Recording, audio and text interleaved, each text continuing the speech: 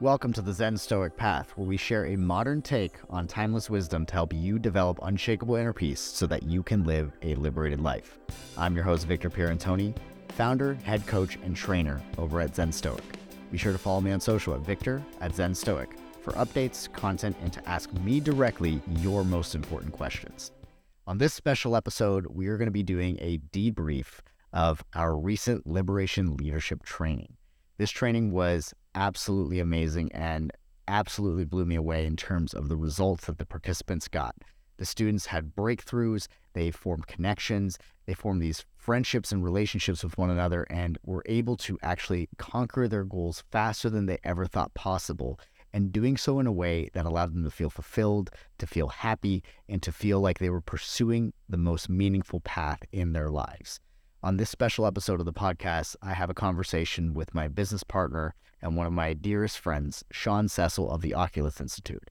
We talk about the training in length and every detail of everything that you would need to know whether or not this training is right for you. And so I invite you to listen in on this episode so that you're able to see what kind of transformation the Liberation Leadership Training could create for you, and to better understand exactly how we do the work that we do at Zen Stoic to create these transformational experiences for all of our clients and students, where they would even consider, and some of them have described as, a lifetime of therapy in a day.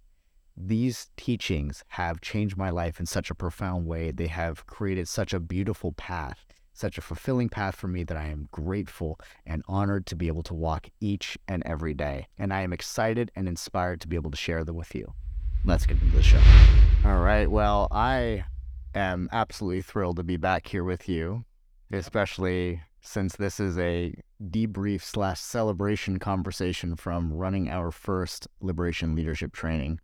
And I'm incredibly grateful for the experience and just really blown away with the results that have transpired with the people that were in the training. Yeah, it was truly special experience. Yeah.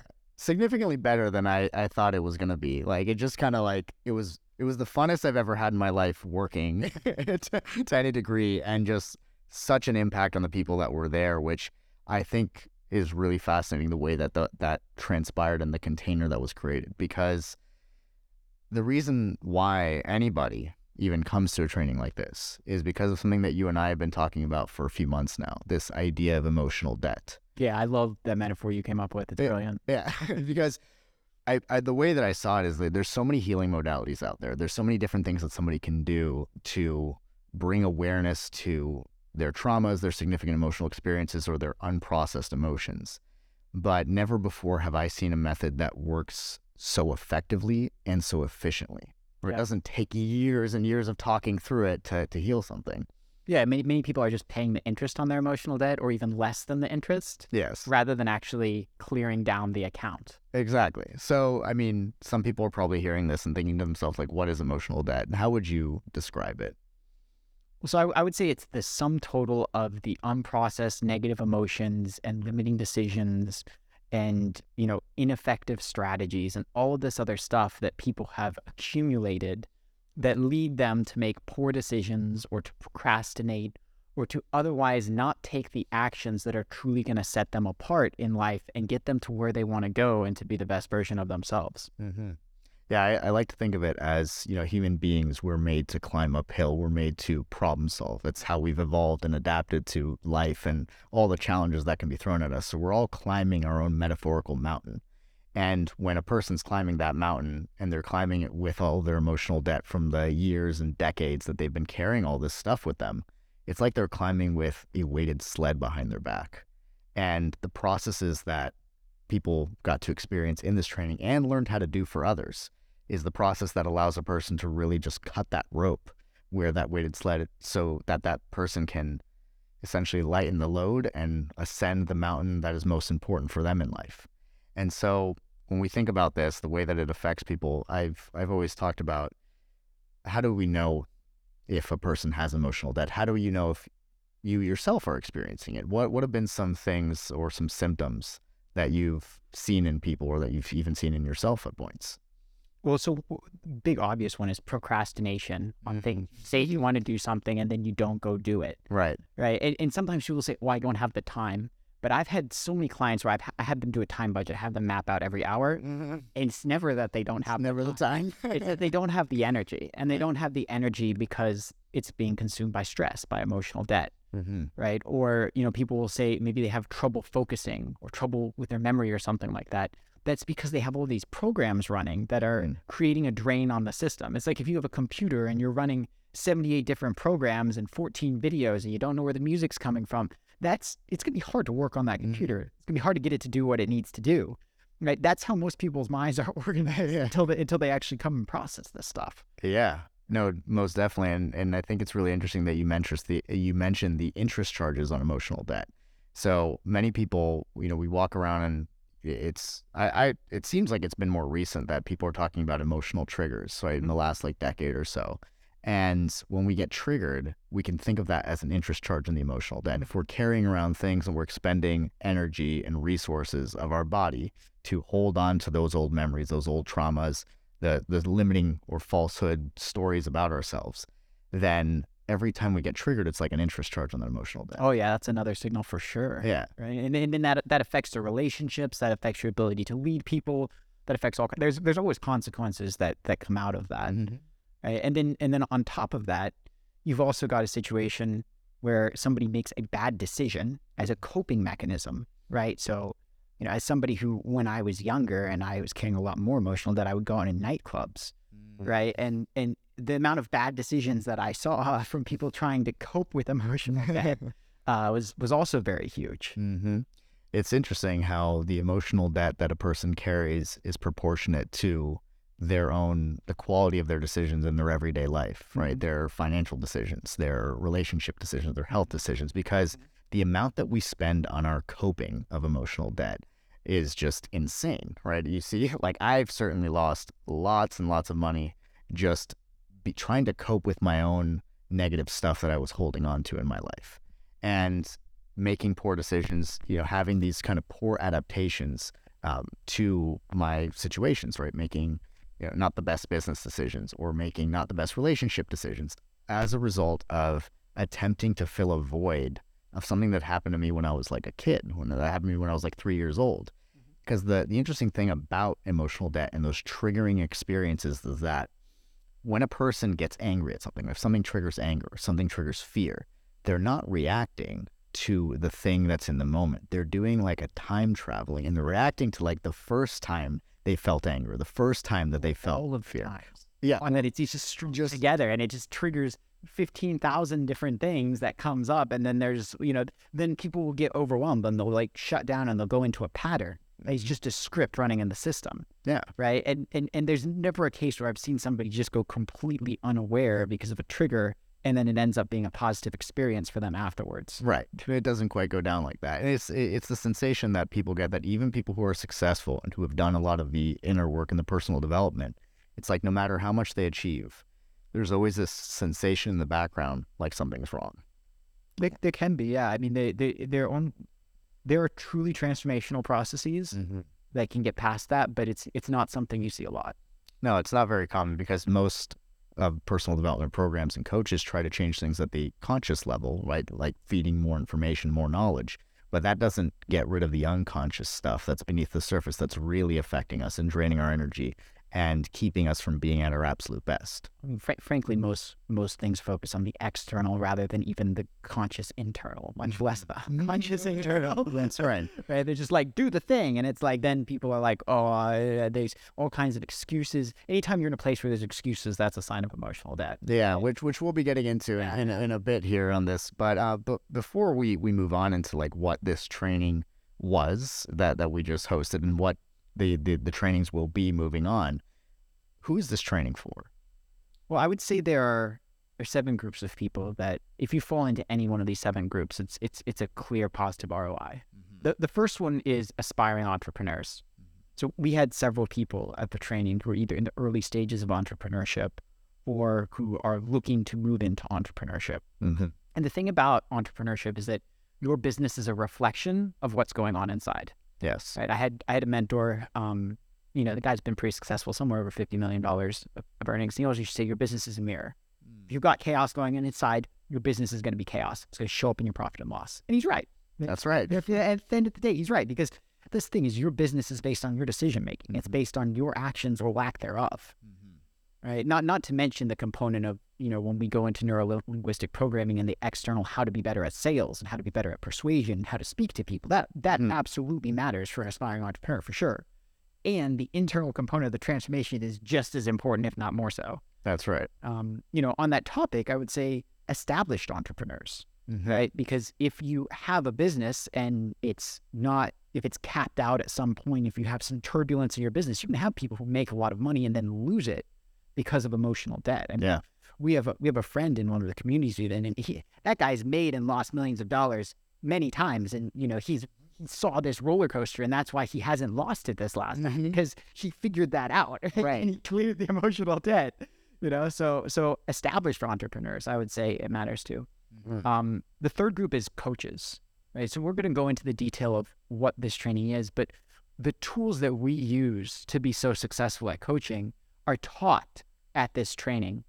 And frankly, you and I have had this discussion many times. The coaching industry needs more professionalization. It needs higher quality, because there's so many people out there who need coaches. The demand is high. There's so many people who want to be coaches. The supply is high, but the skill set is not necessarily there. Correct. So a lot of people have been let down by coaching, right? And I think that's really unfortunate. And we've talked about how we want to change the industry. And, I plan to be doing this for decades and decades and decades. As do I, yeah. Yeah. So the fact of the matter is, like, if you're a coach in this industry and you're not upgrading your toolbox and not learning transformational methodologies, and you just going on positive psychology and what you learned from a Tony Robbins book or whatever, you're not going to make it. No. You will get outcompeted by people who are delivering better results.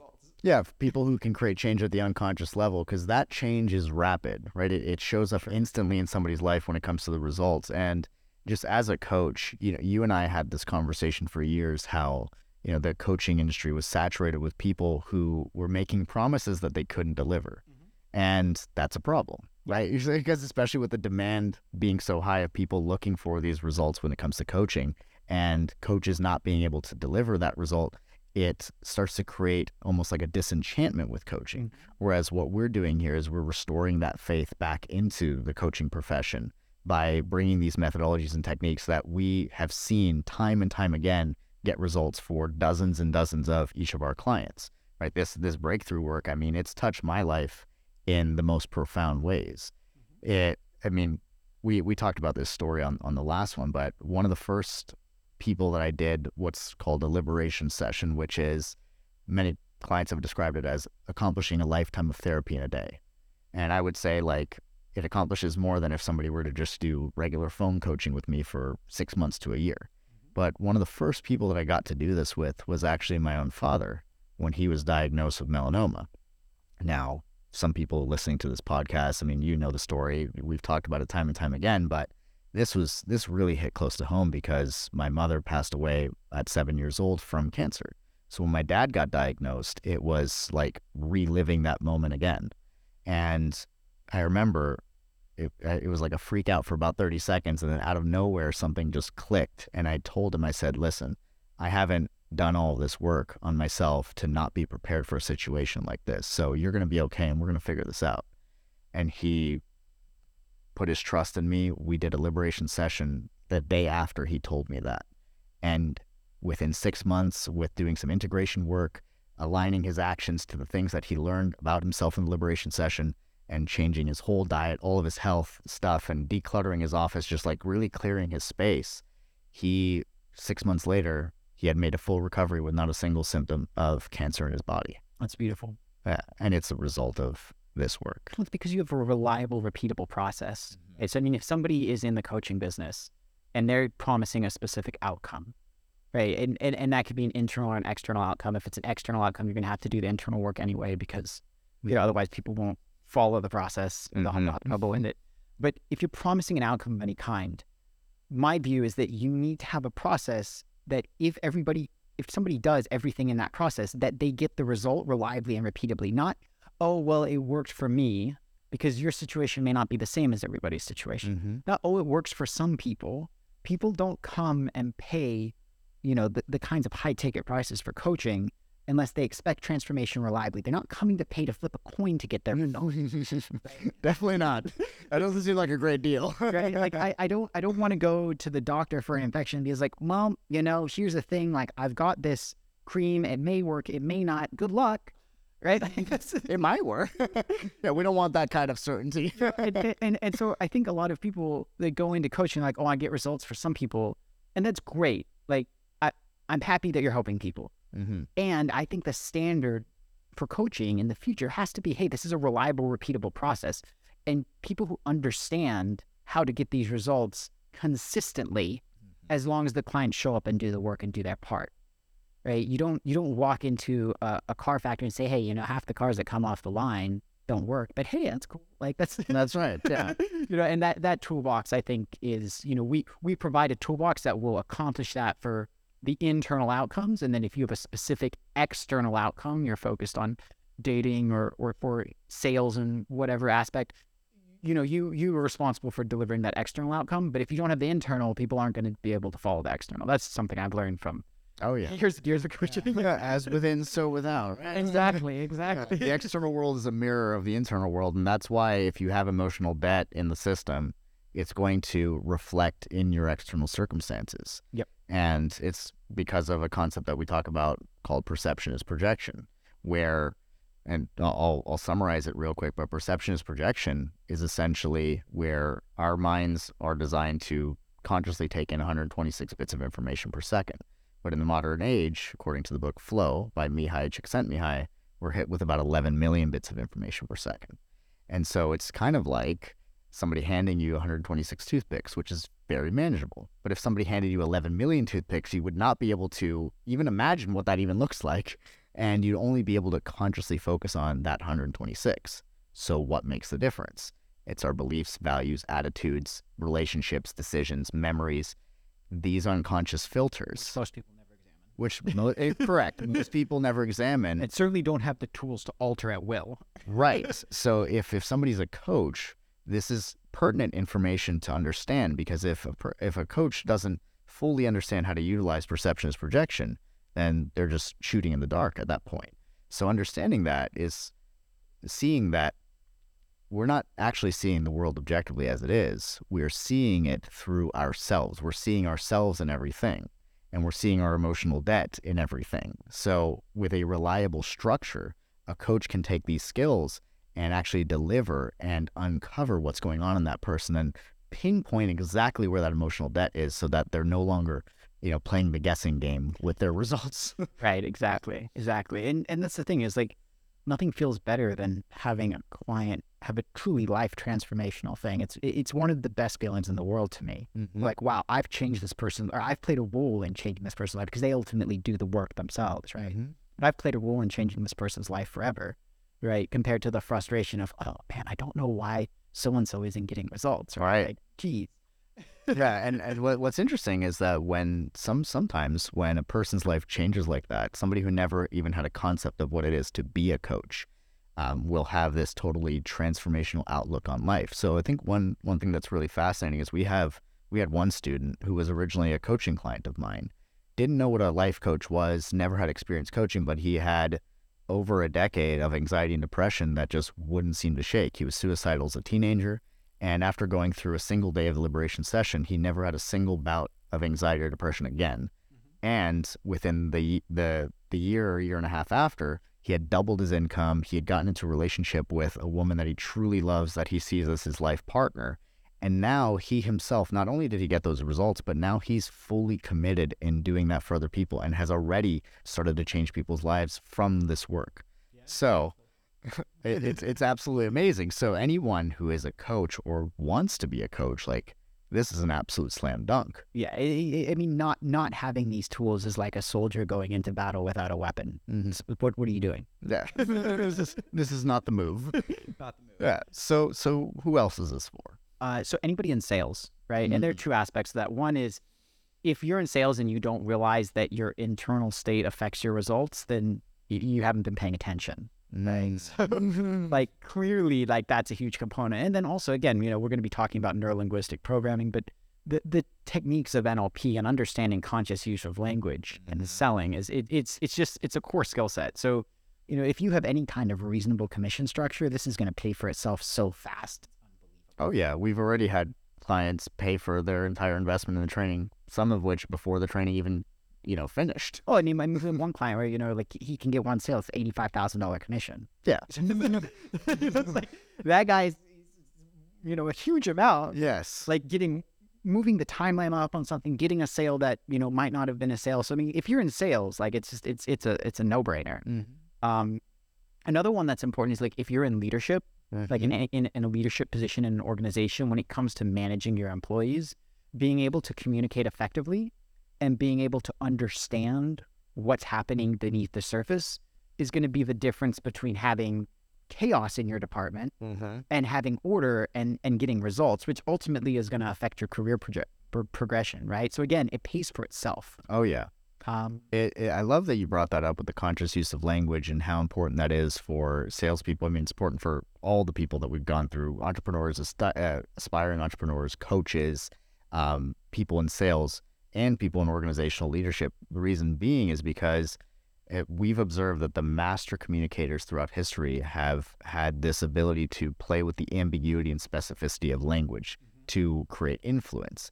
And a lot of the time in our society, that influence is being done without our conscious awareness. So if you're unaware of what's going on, some of it intentionally and some of it unintentionally. But, correct. Yeah, I mean, if you're not aware of how people are trying to program you with advertisements, with politics, with TV news, with all this other stuff, then you're just on their roller coaster.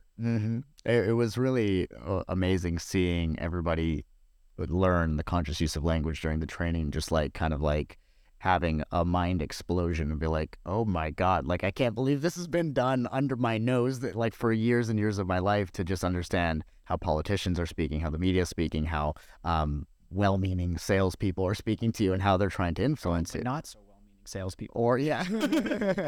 Like when I did the presupposition combo with the politicians. Oh yeah. That was great. Yeah, we they were like, holy crap.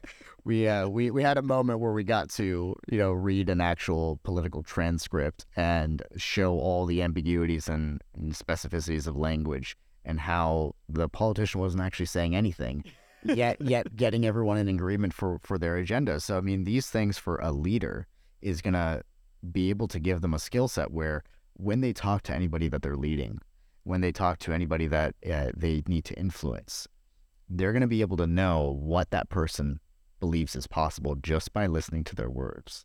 They're going to be able to know what kind of potential that person believes their project or whatever it is has for them, because they can listen to the language with that conscious attention and awareness to what each of the words is actually representing, which is huge for leadership. Yeah, and they're going to be able to communicate in a way where they're going to be more able to get buy-in, right? So if you're trying to do some kind of organizational change, you've got to persuade people. Now, of course, there's the concept of ecology we talk about a lot, where like, we are giving you these tools to be more effective in getting agreement, right? And there's a responsibility that comes with that we cover very deeply. That not everybody who teaches these tools really focuses on. Yeah, we can talk about that later, but the ability to get people on board. Right? Yes. So rather than facing constant resistance, having that smoothness is huge for an organization. Oh yeah. Yeah, being able to communicate effectively where the communication doesn't meet with a bunch of friction because people aren't actually understanding each other. And or who are in resistance. They're understanding, but it's framed in a way that's triggering resistance unconsciously. Correct, yeah. And that's something that, I mean, I know we're going to definitely get into how not all of these types of trainings are created equal. And there's a human aspect, the humanity, that is very much of the time left out of these trainings. Yeah. And that is something that we got to experience with our cohort, and that was just absolutely beautiful, especially with the concept of ecology. It's like, not just how to use these powerful techniques that make you feel like a Jedi ninja, but also the when and why to use them, so that you're honoring everyone's sovereignty and humanity. You're allowing people to feel safe, seen, and understood. And as a leader, when you create that kind of impact, I mean, people will follow what you're saying because they know that you have their best interests at heart. Yeah, because if you use these techniques in a way that isn't conducive for not just you, but for everybody who's involved, for all the stakeholders, then it may work temporarily, but you will eventually create blowback. Yes. If you use it in a way that's, as we would say, ecological, that is responsible, that, is properly done, where you are respecting every other human being and where they are, and you do it to lead them to a result that they wouldn't have gotten to on their own, then yeah, you become the person that they look up to and admire and follow. That's right. And that's, that's critical. That's leadership training at a much deeper level than you're going to get from, oh, this is how you do X. Yeah. Here are these fun sales tactics that you like. No. Yeah. So there's a final type of person to which this is for. Two more. Yeah. So the one that came up, we didn't see this going into the last. Oh, that's right. Yeah. We were not aware that this was going to be so big, but parents. Oh yeah. Oh, that was huge in this training. I mean, it's like half the group were parents, and they were constantly saying, "Oh, I can use this with my kids." Right. And they were thinking of how they can lead their kids to make more responsible decisions. And they were seeing ways that the way they were communicating with their children was creating certain results that they didn't want. And so, I mean, I don't have kids. I didn't imagine that was going to be such a big thing, but it was clearly transformational for the parents in the room because they kept bringing it back. It's true. It's true. I had, so one of the people from the training, he texted me after the training. He said, for the first time in over a decade, I was able to see my daughter in the same way that I saw her when she was a baby. I was just totally present with her. It was this really loving moment where I wasn't trying to influence her decisions. I was able to just be there with her and have that connection. And that was absolutely priceless for him to be able to have that experience. That's beautiful. Yeah. I mean, parents knowing these techniques and knowing these ways of communicating, they've shared with us on the integration calls that we've been doing and, through text message, that they've been able to actually connect with their kids more and influence positive change without their kids feeling like their parents are trying to control them, but rather their parents are on the same team as them. Yep. They felt like this camaraderie. Because the parents, they love their kids, but if they're communicating in a way that creates resistance, right, then the kids may not feel that love. Right. Right. Whereas if they're communicating in a way that doesn't create resistance, then the kids can feel the love and the positive intent, and then everybody can get a better outcome. Exactly. That's priceless. 100%. Yeah. It's the parents are communicating in a way that's not creating emotional debt. Right? Communicating in a way that actually prevents and rids their kids of that emotional debt. Emotional debt is a lot of it is certainly generated by parents, and understanding how emotional debt gets generated and all these other things, right? That's a whole nother aspect of now you're setting your children up to have less emotional debt. So not only are you clearing your own, but you're working on the next generation having less. Yes. I mean, that's a real domino effect right there. Yeah, people they always talk about this idea of the importance of having generational wealth. I think what's a more important conversation is how do you create generational emotional prosperity? Oh, that's a good one. Because I've seen so many people who they've created generational wealth, but they haven't created that emotional prosperity for their children. And what happens to the wealth? Right, it evaporates, or traumas get passed down the line, and then people face disease, they face mental illness, and because that emotional debt has been passed down and accumulated through the generations. So while they have all the money in the world and that generational wealth, which is such a sought after thing, they've also carried emotional debt. So we're giving parents the opportunity to clear that right here and now so that doesn't continue, so that they have that emotional prosperity, and then their kids can pass that to their kids. And that's ultimately how we raise the consciousness of this planet and of humanity, is by creating these types of experiences. That's why I'm in this work. That's right. And then that last group that you mentioned. Yes. Is sometimes you'll have people where externally everything seems great. They've got money, they've got the house, they've got the marriage, they've got everything seems from the outside to just be this perfect little, Stepford kind of thing. But inside, there's this splinter in their mind that something's off, and they just can't put their finger on it. And they've tried so many different things, and they just don't know what it is. I can tell you what it is, right? That is your system, your being calling out for a higher complexity of consciousness. Every time. Yeah. right? And if you're going to do that, you're going to need tools that are different than whatever you've used before, because whatever you used got you here, right? But if you're trying all of these things and that splinter is still there, right, then you've got to go expand your toolbox to things that are designed for those higher levels of consciousness, that are designed to go further along the path than most people have gone. And I don't know of any other set of techniques and tools and references other than what we've put together that can help people progress as quickly and as reliably down that path. Because there's a structural integrity to it. Yeah, when you follow the structure, it produces a specific kind of result. There is a science to this, but there's also an art to it. There's also the humanity that occurs within it. So you're saying, this person with a splinter in their mind, you're saying if they buy a second boat, that's not going to solve things. That's not going to do it. No, I've seen people buy planes and condos and all kind of boats. Yeah, doesn't do the trick, man. No, it's interesting because I've worked with these people, and it's people who are very wealthy, very successful, who have done all the right things from an entrepreneurial standpoint, from the climbing the success ladder, or having their own business and making the millions, and yet they have this experience of life where no matter how much good karma they put out in the world, they still keep getting hit with lesson after lesson from the universe that is painful and unending and with no end in sight, wondering why it keeps happening. And it's that splinter of consciousness calling for an evolution. Yeah, an evolution. Yeah, it's calling for that evolution.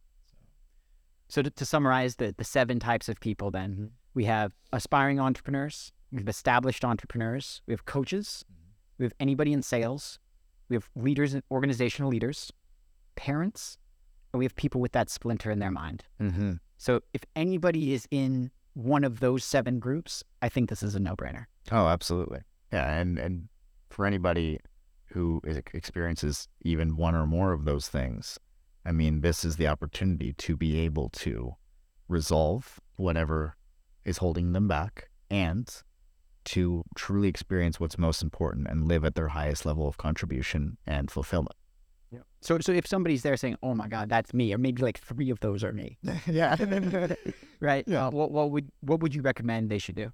Well, if you feel like this sounds like exactly what you're looking for, then the best thing to do is to apply for the Liberation Leadership Training, in which we'll get on a call and we'll discuss whatever transformation is going to be right for you and how the training can provide that. And essentially talking about not just how you can use these skills on yourself, but how can you use them to really impact the people that you care about, the people that you lead, and the people that you love.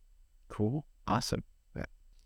All right. So we've been talking about the results of this training has provided, who it's for, the importance of removing emotional debt. I think it's really important for us to talk about exactly what this training is. Sure. Because there's never been anything like it ever created in the world. This is an evolution of multiple disciplines, 4 disciplines to be exact, that are part of a full spectrum training that transforms leaders, coaches, entrepreneurs, parents, and people who want to have that evolution of complexity in their experience of life. For sure. So what are the 4 disciplines that we got here? So we've got Neuro-Linguistic Programming, which, has been the core of a lot of modern coaching enterprises. We have Timeline Therapy, which is invented by Dr. Tad James, who is one of the first group of master trainers who learned from the creators of NLP and has, I believe, been responsible for more NLP trainings than anybody else. He also studied in the Huna tradition of Hawaiian shamanism, and he combined both this science and this more esoteric stuff to create this really amazing technique of timeline therapy, which can release negative emotions and limiting decisions, even when you're not consciously aware of them, which is really cool. Oh, yeah. Right? Because it's one thing to be able to process something consciously. It's another to be able to find something that you're not consciously aware of and release that. Oh, yeah. That's pretty sweet. Oh, of course, especially because, there's a lot of modalities like we were talking about, try to make changes at the conscious level, which, that's great if you make changes at the conscious level and things that you're aware of, but what about the stuff that you're not aware of that's consuming all of your energy? Yep.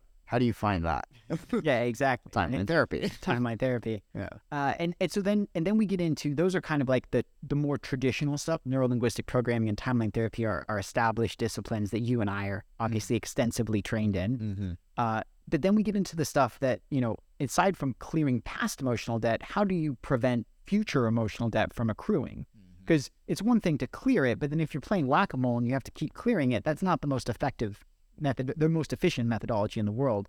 And that's where you and I each bring our own disciplines. You with your combination of Zen Buddhism and Stoic philosophy, which have both been, helping people find wisdom for thousands and thousands of years. And I really think your blend is a truly unique and amazing form of combined philosophy there. Thank you. Right? Like your intentions and delusions, I told you, is one of the coolest frameworks I've come across from any other coach. Yeah. And then my work of psychohacking, which is derived from Western esotericism, that also goes back thousands of years. And so the combination of those four disciplines, right, understanding influence, clearing the past, and preventing future emotional debt from accruing, and reaching these higher levels of awareness, right? Because there's an element to the work that you and I do that's not just about preventing future emotional debt. It's about that evolution and that complexity that goes beyond just fixing problems into moving towards entirely different realms of experience. Yes. And so that combination of those four, it's so unique. It's so amazing. I normally, when somebody says, "Oh, there's never been anything like it," I'm like, No, for really? but this is one of the few times where I can be like, yeah, like genuinely, this has not been done. Yeah. Yeah. So those would be the four different disciplines. Yes. And let's get into each of them, right? So NLP, the way that there's several definitions of NLP that have been spoken about for, multiple decades. But the way that I've seen it in the simplest, easiest to understand is that NLP is how we use the language of the mind to consistently create our desired results in our reality. And the language of the mind is not quite the same as the language that we're speaking here. It's not just our words, but it's a combination of our words, the pictures and movies that we experience in our minds, and the sequence of those pictures and movies in how they create external behavior. Or other internal representations. That's right. I mean, if you're replaying the feeling of something, right? Like, for example, there's all kinds of different forms that those internal representations can take. But as you said, the elements and the sequence of those elements will produce very, very different results if they're altered. That's right. And what's interesting about NLP is that NLP is an entire school of thought that is based on modeling successful behavior. So it's a study of excellence, whereas some other forms of psychology might be studying more pathologies, in other words, like what's wrong. Whereas NLP has built its entire foundation on what's right, who has been successful with removing this pathology and creating this successful result. How do we model it and replicate it? That's why when we talk about there being a reliable structure, that's exactly what we mean. It's like this has been tested time and time again for decades, creating results for people, so that when somebody understands and is able to proficiently apply NLP, they're not leaving their results up to chance. They're not, playing pin the tail on the donkey, but they're actually getting in touch with how their mind actually works and using that to create their desired reality. I mean, I've seen people where the strategies that they're using, the internal strategies, say their anxiety strategy, right? They go to, the psychiatrist and they get diagnosed and they get their label and then they start taking their pills, and their solution is take the pills for the rest of their life. When in reality, it's just a series of strategies that's producing a dysfunctional result. I've had clients get off of depression medication, anxiety medication, ADHD medication, all the whole suite of them. Yeah, just by removing the dysfunctional strategies. Yes, yeah. We had one of our students in the training who she shared with the group that when she initially did this, she had full-blown fibromyalgia, that she was always in pain physically and was on multiple medications. And this would be just debilitating, right? She had lost all hope. She had tried all kinds of healing modalities.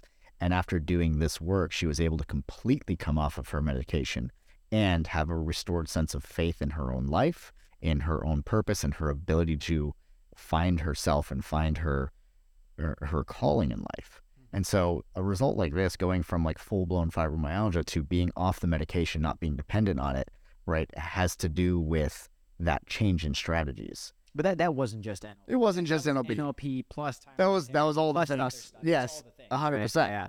I mean, I think if we're being clear about what NLP is, you want to, focus that it's conscious use of language, how you use it, and how it's used with you so that you process the information differently as well as communicate differently, right? It's the strategies that you run internally. It's the internal representations, and it's basically navigating that language of the mind internally in terms of what comes in, how it's processed inside, and how it's expressed to other people, right? And also understanding how it's going on in them. Yes. Right. I think that's a really technical NLP. Definitely. So what about timeline therapy? So timeline therapy is, there are two main components of it. One is releasing negative emotions, and the other is releasing limiting decisions.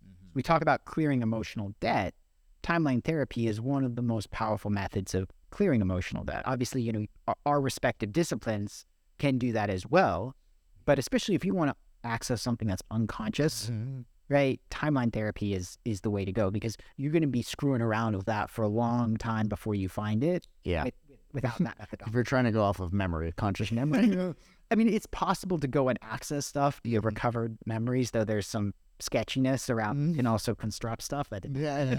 So we want to get into that. Yeah, so obviously somebody wants to go down that path. But I've never found another tool for releasing unconscious stuff. And the thing is, like, for most people, anything that happened before the age of 3 is going to be unconscious, right? Whereas almost all negative emotional structures, like the structure by which the mind organizes it, have come in before 7. Some of those are going to be before 3. Some of those are going to be after. But even if you're talking about stuff that was after 3, it's going to be spotty there instead of just completely absent. Right. Yeah, because we didn't have the sophistication of languaging at that point in our lives to be able to label the experience or encode it in a conscious way anyway. So it's going to remain unconscious, and we're not going to know why we get so upset when that person, cuts us off in traffic or whatever the case is. Yeah. Where, it warrants maybe like a 6 out of 10 in a reaction, and you give it a 9, or it warrants like a 2 and you give it an 8. Yep. Right. And that's the negative emotions. There's also limiting decisions, right? Which could happen at any point. Right? And the thing is, normally they happen, sometimes they're in giant events that you remember very clearly. Oh, that's why I made this decision. But sometimes they happen in events that it might not be so obvious. And you may be able to consciously recall it, but it wasn't tagged. It's like it wasn't indexed in the library. You can't find it easily. And so you can screw around having, as you say, a year of coaching calls until you eventually remember that one time and deal with it. Or you can just go straight to the thing because you found the index because you used timeline therapy. Correct. Yeah. Which is really key, because when we think about limiting decisions, most of the personal development world talks about these in terms of limiting beliefs. And we say limiting decisions because something has to be decided before it's believed. Yep. Now, what's really key about this is the importance of our beliefs and our decisions that we make about ourselves is that when we make a decision at the unconscious level, or we store it unconsciously, then we activate the reticular activating system, the RAS for short, which essentially looks for sameness in the environment. So it looks for things to confirm what exists within, right? Going back to that perception is projection. We see ourselves, so we see our beliefs, and we see evidence to people we expect to see. We see, exactly. The details that we notice are what we expect to notice. So if a person, for example, thinks to themselves they have a decision that I can't make the money that I want to make, they'll never actually be able to really clearly see opportunities where they can make the money that they want to make, because they already believe that they cannot. Also, just take the thing, if you don't believe that you can make the money that you want, when an opportunity arises, even if you see it, you're going to be like, oh, I'm just going to fail at that. And there's not going to be motivation. Right. People come to me, they go, oh, why am I procrastinating? Why do I not have motivation? Well, if you don't believe it's possible, then why would you work for it? Correct. Yeah, you won't even begin. Yeah, the logical sequence, right? And then there will be all kinds of other justifications that will come up post hoc, where the mind will justify that. But if it's coming back to that fundamental root, you can deal with all the surface level stuff. It doesn't matter. You're not going to take action. That's right. Yeah. So this is one of the reasons why it's so important to be able to remove limiting decisions, be able to remove unprocessed negative emotions, because that's where the bulk of the emotional debt is stored. Sure. And then the ability to remove that very effectively and efficiently, where it's not going to take, months or years of therapy, but really and truly minutes to be able to release lifetime of anger or sadness or fear. I mean, it's a profound change that a person can make at the unconscious level that doesn't have them sitting in an office or, or on the phone for years and years and years talking about the same thing. Well, I mean, a lot of times it's useful to talk about something to activate it. Yes. Right now in timeline therapy, you can activate it without talking about it, which is really unique. But I do think it's useful to talk about something to activate it. But the problem comes in if you talk about it and you activate it and then you don't resolve it. Because then neurons that fire together wire together. That's right. All you're doing now is cementing the boundaries of this fragment of consciousness and this story, and you're just ingraining it deeper. So every time you go and you talk about it with your therapist and you don't resolve it and you don't get some kind of breakthrough and you don't take action to follow through on it, you're actually making it worse. Right? You're lighting up the neurology that intensifies those emotions. Yep. Like I once had somebody in my audience, she'd been struggling with something for 2 years that I had seen it. Right now, like I say in my audience because she hadn't hired me. Right? She's somebody on Facebook who kept popping up, and she was like, "I've been working on this since you talked to me about it 2 years ago. This and that and this and that and this and that." I was like, "So what actions have you taken that are different than what you would have taken?" She's like, "Well, no, it happens, it comes up, and then I study it, and I'm like, why is this there?" And I'm like, okay, that's not actually changing anything, because what you're doing there is you're trying to analyze it to get it to the point where it's not going to be uncomfortable, right? And that doesn't work, right? You have to be present with what's actually going on there. That's right. Right? And then what happens is you're lighting it up, and you're saying, okay, this feels uncomfortable. Now I take the action that doesn't produce the results that I want. You're just cementing that over and over and over again. That's right. Yeah, the metaphor that I really love with this is these teachings and these tools are like a raft, right? And you're taking the raft from one side of the riverbank to the other side of the riverbank. If you just keep taking the raft back and forth, and you're just kind of going in a circle, then that's like doing the same thing over and over again, expecting yourself to progress. The reality, and then what will also happen sometimes is somebody will take the raft to the other side, but then they'll, pick up the raft and they'll carry the raft on their head. And they'll be like, why is this so hard to climb the mountains? Like, well, I don't know. You have a raft on your head. So when we think about it like that, right, we want to use the appropriate tools. So every tool for its purpose. Every tool for its purpose. So we use the tool of talking about things to bring awareness and consciousness to things. But if we just keep talking about it, it's like riding that raft in a circle. Yep. And if we talk about it and we still try to do our process while still entertaining our old story, it's like carrying the raft on our head. Yeah, that's the example of this person, right? She's carrying the raft on her head because she's analyzing it over and over and over again. And listen, it was great to bring it to awareness and analyze and understand it. But now you're at the other end of the river. You leave the raft because carrying the raft on your head doesn't get you up the mountain. Correct. Right? And so she's sitting there going and struggling with the mountain. Every time she goes up the mountain, she has to come back down because it's too uncomfortable because she's got the raft on her head. Right. So you bring a whole other host of problems by doing that, but make it much harder than it needs to be. Yeah. So timeline therapy gives us that ability to be able to release those major negative emotions, those major limiting decisions, traumas, significant emotional experiences in a way that a person doesn't have to talk about it ad nauseum. They can actually just go through the process, release it at the root level so that it clears in the entire nervous system. And then take the action necessary to cement that in the nervous system. That's right. Which brings us to our next school of thought, which would be Zen Stoic philosophy. Now, Zen Stoic philosophy, like you said, is a combination of Zen Buddhism and Stoic philosophy, brought together for the purpose of creating liberation in the person who practices it. And it's based on this idea of intentions and delusions. Now, intentions and delusions is essentially, when we think about the way of being in the world, right? An intention is a way of being. So what I've played with recently in terms of the modeling of what this is exactly is that intention happens faster than thought. It's the way of being. If, anybody listening to this has heard of that story of the fish, swimming in the water together and they're just hanging out. And then a third fish comes in and goes, "Hey guys, how's the water?" And he swims away and they're like, "What the hell is water?" Right? That the intention colors our entire reality. So when we don't know how to be in our reality, then we begin to engage in what would be called delusion, right? Because we are not necessarily being present to life, but we're being present on some abstract idea of what we think life is rather than actually being here. So Zen Stoic philosophy allows a person to be totally intentional so they can be present, they can experience inner peace, and they can create that emotional prosperity through these methodologies, which bringing Zen Stoic philosophy in conjunction with NLP and timeline therapy is giving somebody not just how to do these techniques, but when and why to do them in a way that is ecological, because the intentions and delusions serve as a self-governing system for a person so that they're totally self-sufficient, totally sovereign in their ability to use these techniques.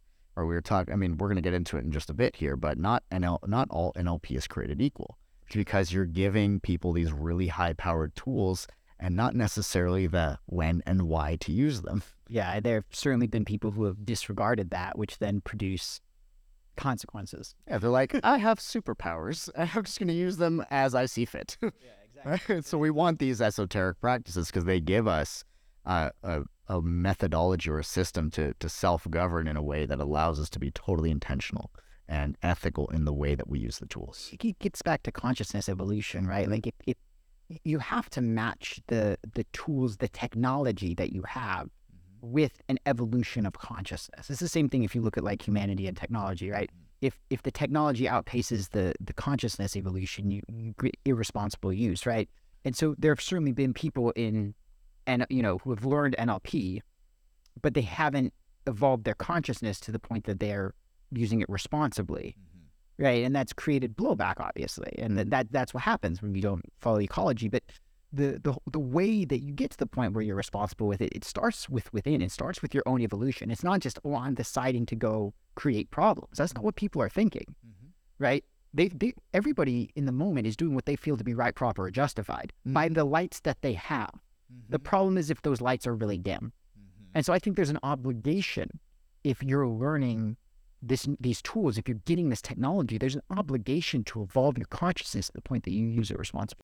Yes, agreed. And I also want to give you credit because you're going to be too modest to say this, but you blended the timeline therapy with Zen Stoic in the form of releasing delusions instead of releasing in addition to releasing negative emotions. And I always say that this is the biggest advance in timeline therapy since Tad James created it.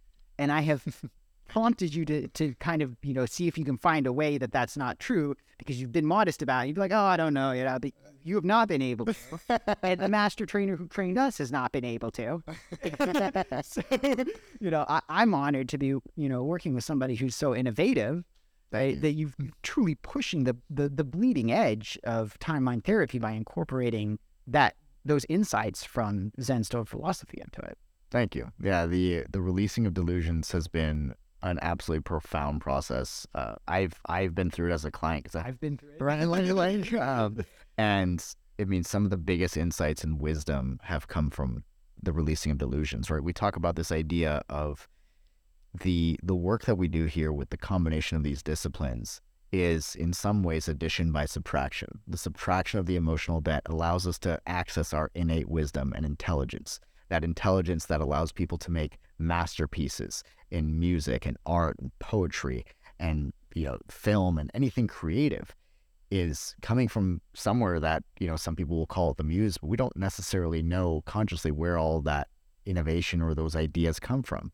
It is the addition by subtraction. When we remove emotional debt, we can access our innate wisdom, and releasing delusions has been one of the most powerful processes I have seen and experienced in removing emotional debt and accessing that innate wisdom in a way that a person has probably never experienced it before.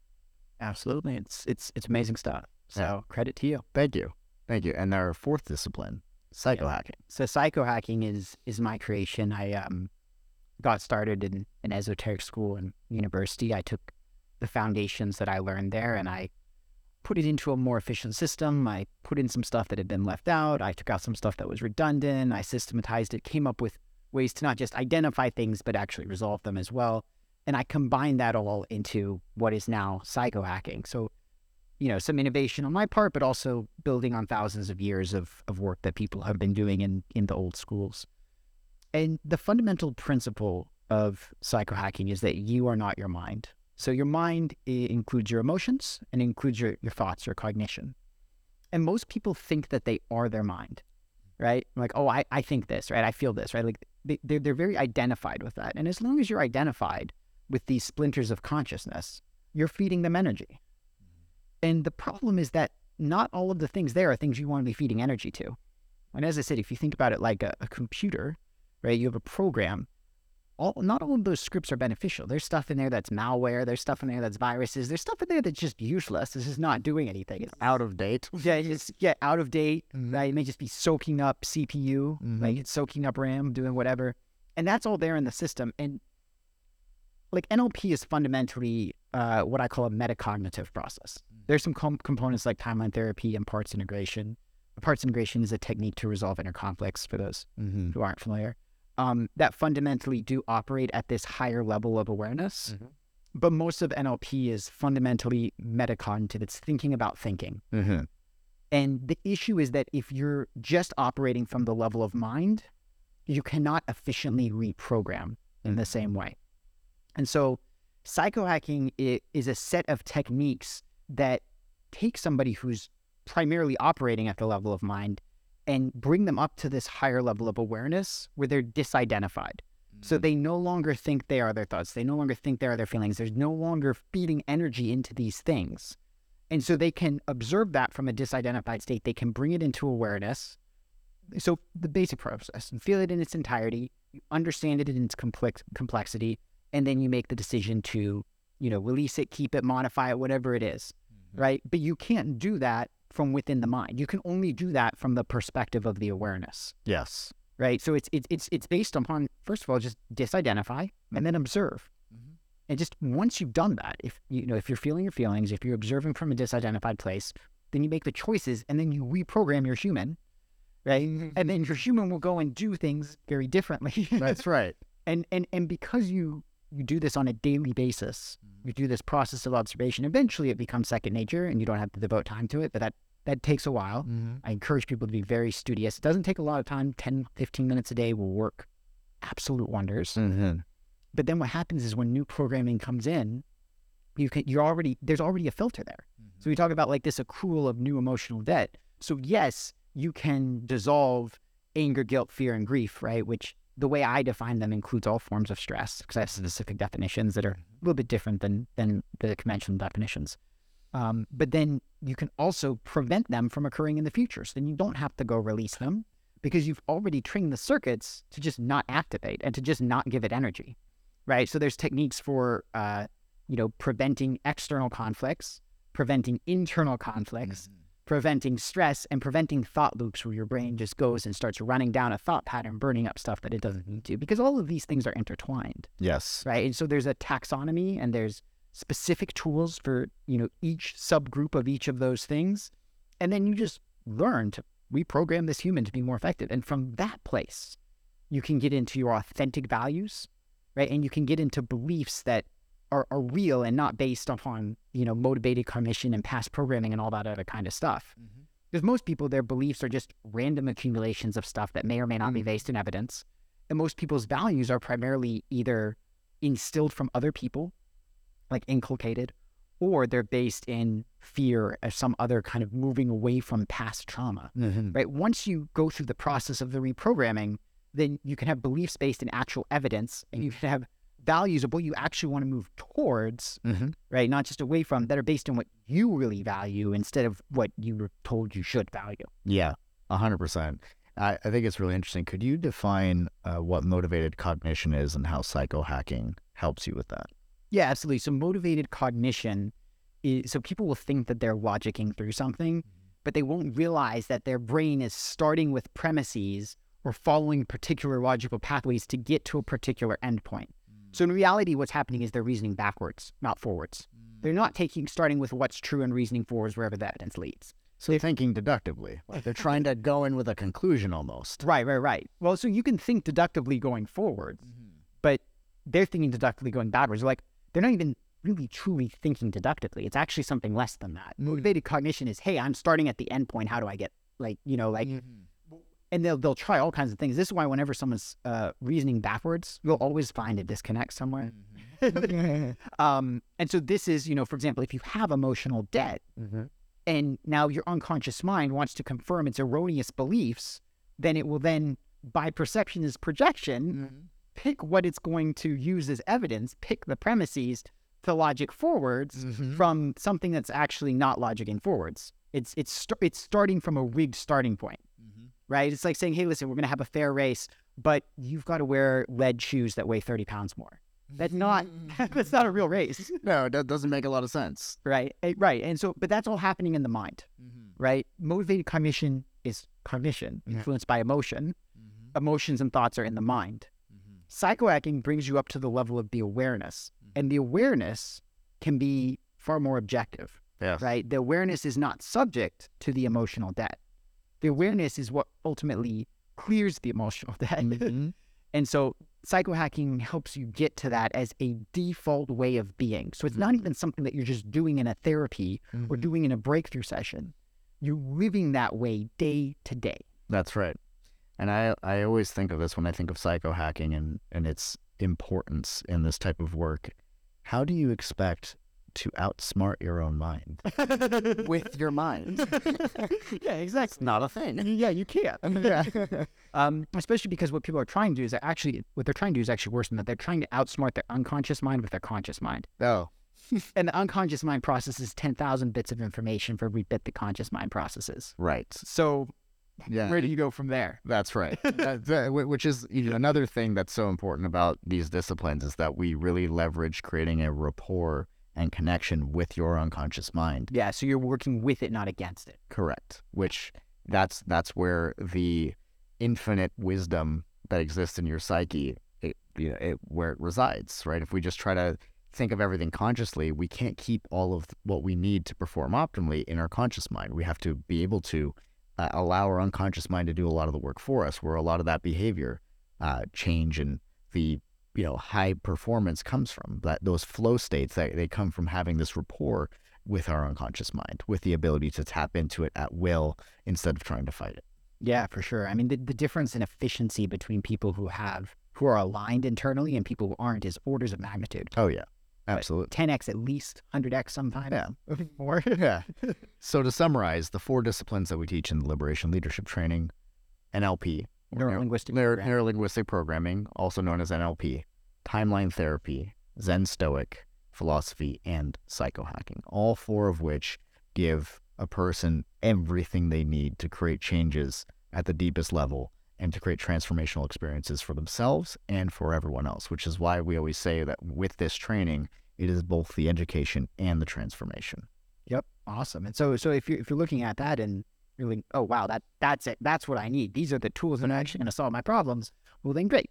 Go click the link, fill out the application, get on the phone with you, Victor, and you can help guide them to whether or not this is a great fit. And, if it is, as I think it will be for many people, then, how to make that happen. We'll see you at the training. That's right. That's right. So, in terms of what somebody might be wondering watching this, right? Some people may have heard of NLP. Some people might listen to this and go like, okay, I'm going to go research some NLP. But not all NLP is created equal. Right. And there are a lot of different pathways of that. Right. I think one component of it is there are different lineages of NLP. Right. So, there's a lineage of NLP where you get your master trainer certification in 3 weeks. Right. And whoever's trained by that master trainer has a master trainer who got 3 weeks of education on the subject. Whereas in our lineage, our master trainer did a 5-year apprenticeship with Tad himself. Yes. Right. So the quality of the lineage is key, right? And on that topic, it's Tad's lineage of NLP that includes timeline therapy. Correct. Right. So if you have somebody who has neuro-linguistic programming, but they don't have timeline therapy, they're missing a significant component. That'll be problematic. That's right. I think that's one component of it. I think the second component of it is, as I mentioned earlier, there's several people who have learned NLP, but they haven't actually evolved their consciousness to the point that they're able to act responsibly with it. And so they have then either produced inferior trainings where they're not getting the same kinds of results, or there have been, various scandals or other things that come from people being irresponsible. Right. And that's something that we firmly stand against. Right. And that's why ecology is such a big part of our training. Yes. So right? It's foundational to everything that we do, right? Because if somebody goes and researches NLP you're going to find a mixed bag of things. You'll find some... used it very manipulative. Yeah, you'll find positive things, but you also will find dark and manipulative things about it, right? People saying how, it maybe tries to make somebody make a decision which they don't really want to make, and all these things. And this comes from the irresponsible use of these tools. Yeah, but that's not NLP. That's the person using it. Correct. Right? It's like Viktor Frankl, a Holocaust survivor, was once asked how could he publish books in German, right? The language of his oppressors. And his response was, it's not German language that put me in a concentration camp. It was Nazis. Two very different things. Two very different things. Yes. And NLP is the same way. It's a set of techniques. It's like the German language. Now, had there been some people who have been irresponsible with it? Yes. But that doesn't mean that you want to discard the tools forever. As Viktor Frankl told the woman who asked him this, you use a knife in the kitchen, right? And she goes, yeah. He goes, knives have been used for violence throughout history, right? But you still use a knife to cook because you need the tool. Correct. So it's about how you're using the tool. Yeah, it's about how you're using the tool, which is why there's this huge emphasis on ecology and responsibility and evolution of consciousness, and why we weave in the esoteric components, right? Which is your work and my work, which gets to the third difference. There is no NLP training you're going to go to that includes psychohacking or Zen Stoic philosophy. Correct. We know because we're the people who you're not going to get that. And those are, as we've mentioned, hugely foundational, right? And on that same topic, the concept of releasing delusions. If you're going and you're learning timeline therapy, so let's say you do find some NLP that's also from Tad's lineage, includes the timeline therapy, you're not going to learn about releasing delusions. Right? Because you created that, right? Yes. And when we get to the master practitioner level, if we go into like my model of complexity levels of consciousness, you and I in our own ways are innovating the field. There are specific things that we've done, specific advances that we're going into new ground that no one's ever been in before, right? So, you've got this combination of, responsibility, you've got the combination of timeline therapy, you've got the esoteric components of it, and you've got this fact that like, this is actually like the innovative edge of it, that you're not going to get anywhere else. And that's why, like, we have some friends who went to a $250 NLP training or something like that. And then they came back and they're like, guys, we need to come do your training. Because they got what they paid for, right? You're not going to get transformation from trying to go find the cheapest training that you can. Correct. Because what's happening is they're trying to run as many people through there as they can to make their margins. They're not giving you hey, how can we deliver as much value as humanly possible, because we're really committed to this and we want to be working with people who are also super committed to it. Yeah. And that's what you get with us. 100%. I mean, and there's even a difference in the delivery of the training, right? Most of these NLP trainings that a person will go out there with they're an immersive experience. They can be incredibly powerful and life-changing. But after that immersive experience, then you just kind of go back to your life. And you may or may not retain those new modes of being, depending on your environment and your emphasis and all these other things. Can't form good habits in a bad environment, right? I mean, you can, but it's a hell of a lot harder. Yeah, it's like carrying the raft on your head. Go ahead. Exactly, you're carrying the raft on your head. I mean, there are a couple rafts on your head. Elephant on your head. Absolutely. I mean, it's like somebody asked me at our training, because when we did trainers training, there were 10 people who were supposed to be there. Only 4 of us showed up. Yeah. Those other 6 people forfeited, 5 figures of investment each. Because trainers training is more expensive than everything else. And everything else, aside from master trader apprenticeship, which you're doing, which is commendable. Thank you. But somebody in the training asked me, they're like, how could somebody who has all of these tools then let their stuff get to them and not show up for trainers training? What's going on there? And I was like, well, first of all, they didn't have all of the tools because they only had 2 of the schools that are included here. I said the second thing is they went to a training, they had a wonderful experience for 12 days, then they went back to their own environment and they went back into their old habits. And that's why they didn't show up for trainers training, right? Because other stuff came up and the emotional debt and all these other things, because they hadn't integrated that fully. It was transformational for a while, but they didn't retain it. Right. Whereas we have a 90-day integration, so you're showing up every week and you're really inculcating this and integrating this into your way of being on a more permanent basis. I mean, there have been various studies on how long it takes to build habits. Some people say, 20-something days. Some people say 45 days. Some people say 60-some days. Some people say 90 days. Well, we have 90 days of integration, so we're covering all those different numbers. Yeah, that's right. So you're going to have your habits built, and they're going to be a way of life. 100%. And what makes this training different from other leadership or personal development trainings out there? Well, I mean, so we've been comparing to other NLP trainings. Now we go on to talk about other leadership trainings. Most leadership trainings just focus on external stuff, right? They're like, hey, these are the things you say. This is how you say stuff. Like, it's very externally based. And as we said, if you're working on the external without the internal, you're just not going to be able to follow through. Right? That's right. There's a reason why in personal development, the average compliance rate is about 10%. For just completing the tasks that they're assigned in their course. That's right. That's not a good number. No, it's not. It's not a stellar number by any stretch. Not a stellar number. We're talking about reliable, repeatable processes. But I mean, if I give you a recipe for baking a cake and then you only complete the first 2 steps of the recipe, and you don't put the cake in the oven, you're not going to get anywhere. Yeah, it'd be silly to say baking doesn't work. Right. But that's what happens when you focus on only the external.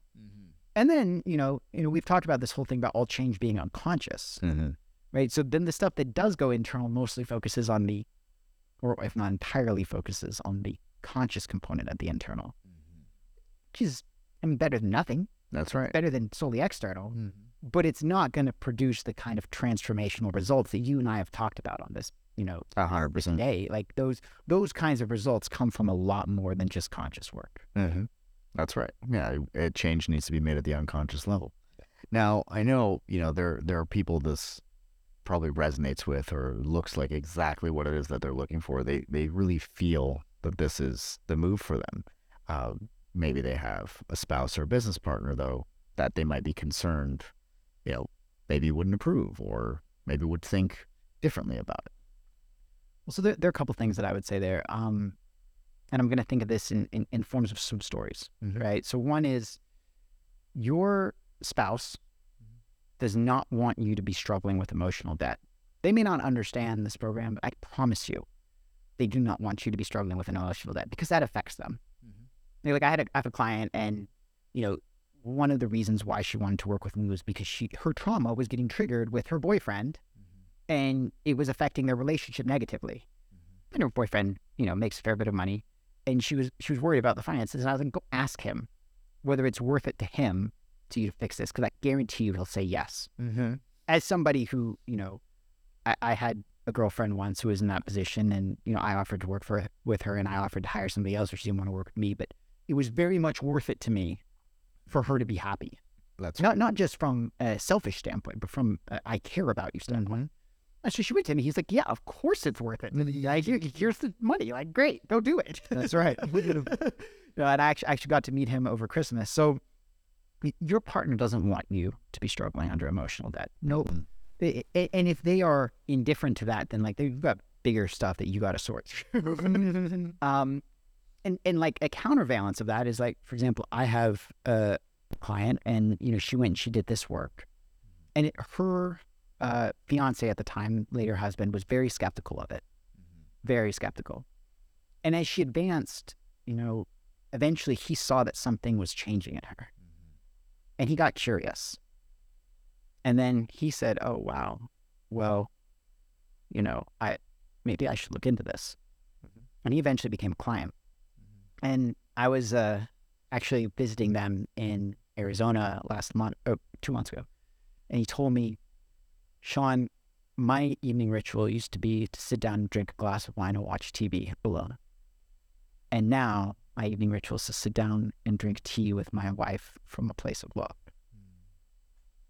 Wow. I was like, those are 2 very different experiences. Those are very different realities to be living in. And so that's, and he started out skeptical, right? But she was at cause, as we would say in NLP. She took responsibility for her growth and for leading by example and for helping him see what he didn't see. Because a lot of people, when it comes to persuading someone else, especially with partners or whatever, what they're actually looking for is they're looking for the other person to make the decision for them, right? And that doesn't work. You can't go to somebody and ask them to make a decision about something that they're not living the problem that you're living. They don't have personal experience with it.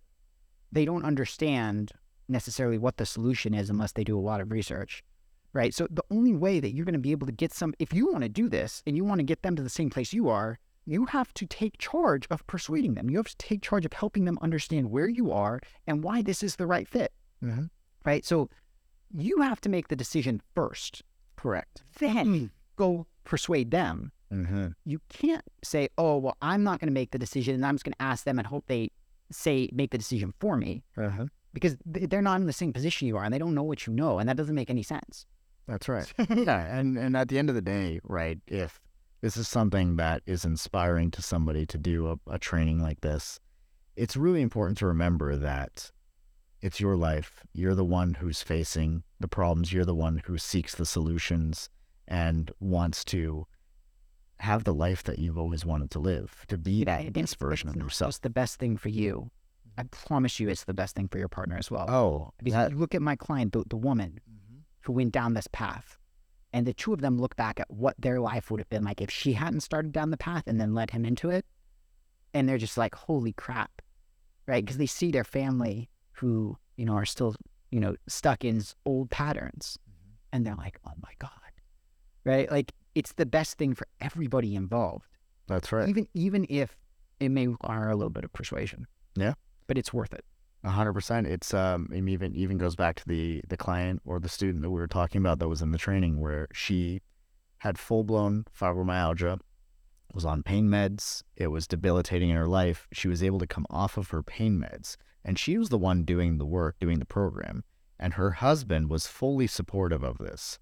And what was fascinating is that via osmosis of her transformation, he actually came off of his antidepressants as well. That's cool. Just because of her transformation. I mean, like, and you see the connection that's happening between them, and like just the growth that they're experiencing together is absolutely amazing. It's beautiful to see the person that you love have a transformation, and then you yourself have a transformation. I mean, it's... I will clarify though, you have to go first. Like if you're the one who's invested in it, like emotionally, right? You can't say, oh, you need to go do this training. Yeah. That's not a good strategy. We wouldn't recommend it. Lead by example. 100%. Right. Yeah. So if you're the one who's inspired by this and you feel like this training sounds like exactly what you're looking for, then we invite you to book a call, clicking the link below this video or on this page, where you can do an application call for this training to see if you're right for this training and if this is going to create the transformation that you're looking for. Cool. I mean, there are a couple other things people might be thinking. Yeah. So one thing up there that people might be thinking is, oh, I've done everything. Right? I've tried all the things. This is just another thing in the long line of things that don't work. I had a client once, just to people who are thinking that, I had a client once, profound sexual trauma at multiple points throughout her life. Really like dark stuff. Some of it very strange. And she'd been going to therapy for 30 years. Wow. And over that period of time, she accumulated more and more boxes in her house, boxes of junk. Because this was the external representation of full chaos inside. And as she went to more therapy, she just accumulated more boxes. She tried all different kinds of things and different people that she went to. And obviously, it wasn't the same therapist over and over again. And no matter what, the boxes accumulated. But once we started working together, I'm not going to lie, like there was a lot of pain to go through. Right? There were challenges. But 6 months later, all the boxes were gone. She was out of the job that she hated. And she was starting a new living as a yoga instructor, also doing some Reiki. And I met her for lunch when I was in California, and man, she went from being this classic case of like PTSD to being this like sunny, optimistic woman, right? And it's because if you've tried a bunch of things that are whatever they are, right? And you haven't tried stuff that's at this level, because there are very few disciplines that can achieve this level of transformation, right? You haven't done Neuro-Linguistic Programming the way we do it. You haven't done timeline therapy. You certainly haven't done, Zen Stoic and psychohacking, right? Like, if there's a chance that this is the thing that's going to help you, just like it helped her and it's helped all these other people, I mean, you got to go for it. Oh, yeah. Absolutely. Another thing sometimes I hear people say when it comes to personal development is they say, oh, I'm doing well enough. I'm getting by. It's good enough. Right. But if the results in your life aren't what you want them to be, and if you're still watching right now, I would imagine that there's probably something that's not generating the results that you want, or you wouldn't still be here. Yeah, something's speaking to you, or you're seeing something, you're feeling something that's resonating here. Yeah. Then I would say by all means, right? Like you're not, like you may be doing well enough, but you just want well enough, or do you want to actually live the life that you've dreamed of? That's right. And then finally, the last thing people might be thinking about is money. And I would say two things to that. One is the moving away from side of it is, how much is emotional debt costing you? How much are your coping habits costing you? How much are your bad decisions costing you? I mean, I know for me, as somebody who's done a lot of financial trading, my emotional debt has cost me vast amounts of money in poor decision making. Divorce, right, can be one consequence of emotional debt. How much does that cost? Yeah, I've been through it myself. So financially and emotionally, that's devastating. But then on the positive side is, once you have these skills, they're actually very lucrative, right? If you're in sales, you're going to earn that back. If you're an entrepreneur, you're going to earn that back with the things that you've learned. I mean, we have one student who he just paid for all his trainings by just selling breakthrough sessions. That's right. Yeah. Before the training even had completed. So. Yeah, he's already paid for it. Yeah. Absolutely. So Sean, thank you so much for having this conversation with me here today. I mean, this has been one of the most amazing things that I've gotten to experience in my life, was doing this training with you. So whoever's watching or listening, if this resonates with you, definitely click the link and book a call. See you on the other side. See you on the other side.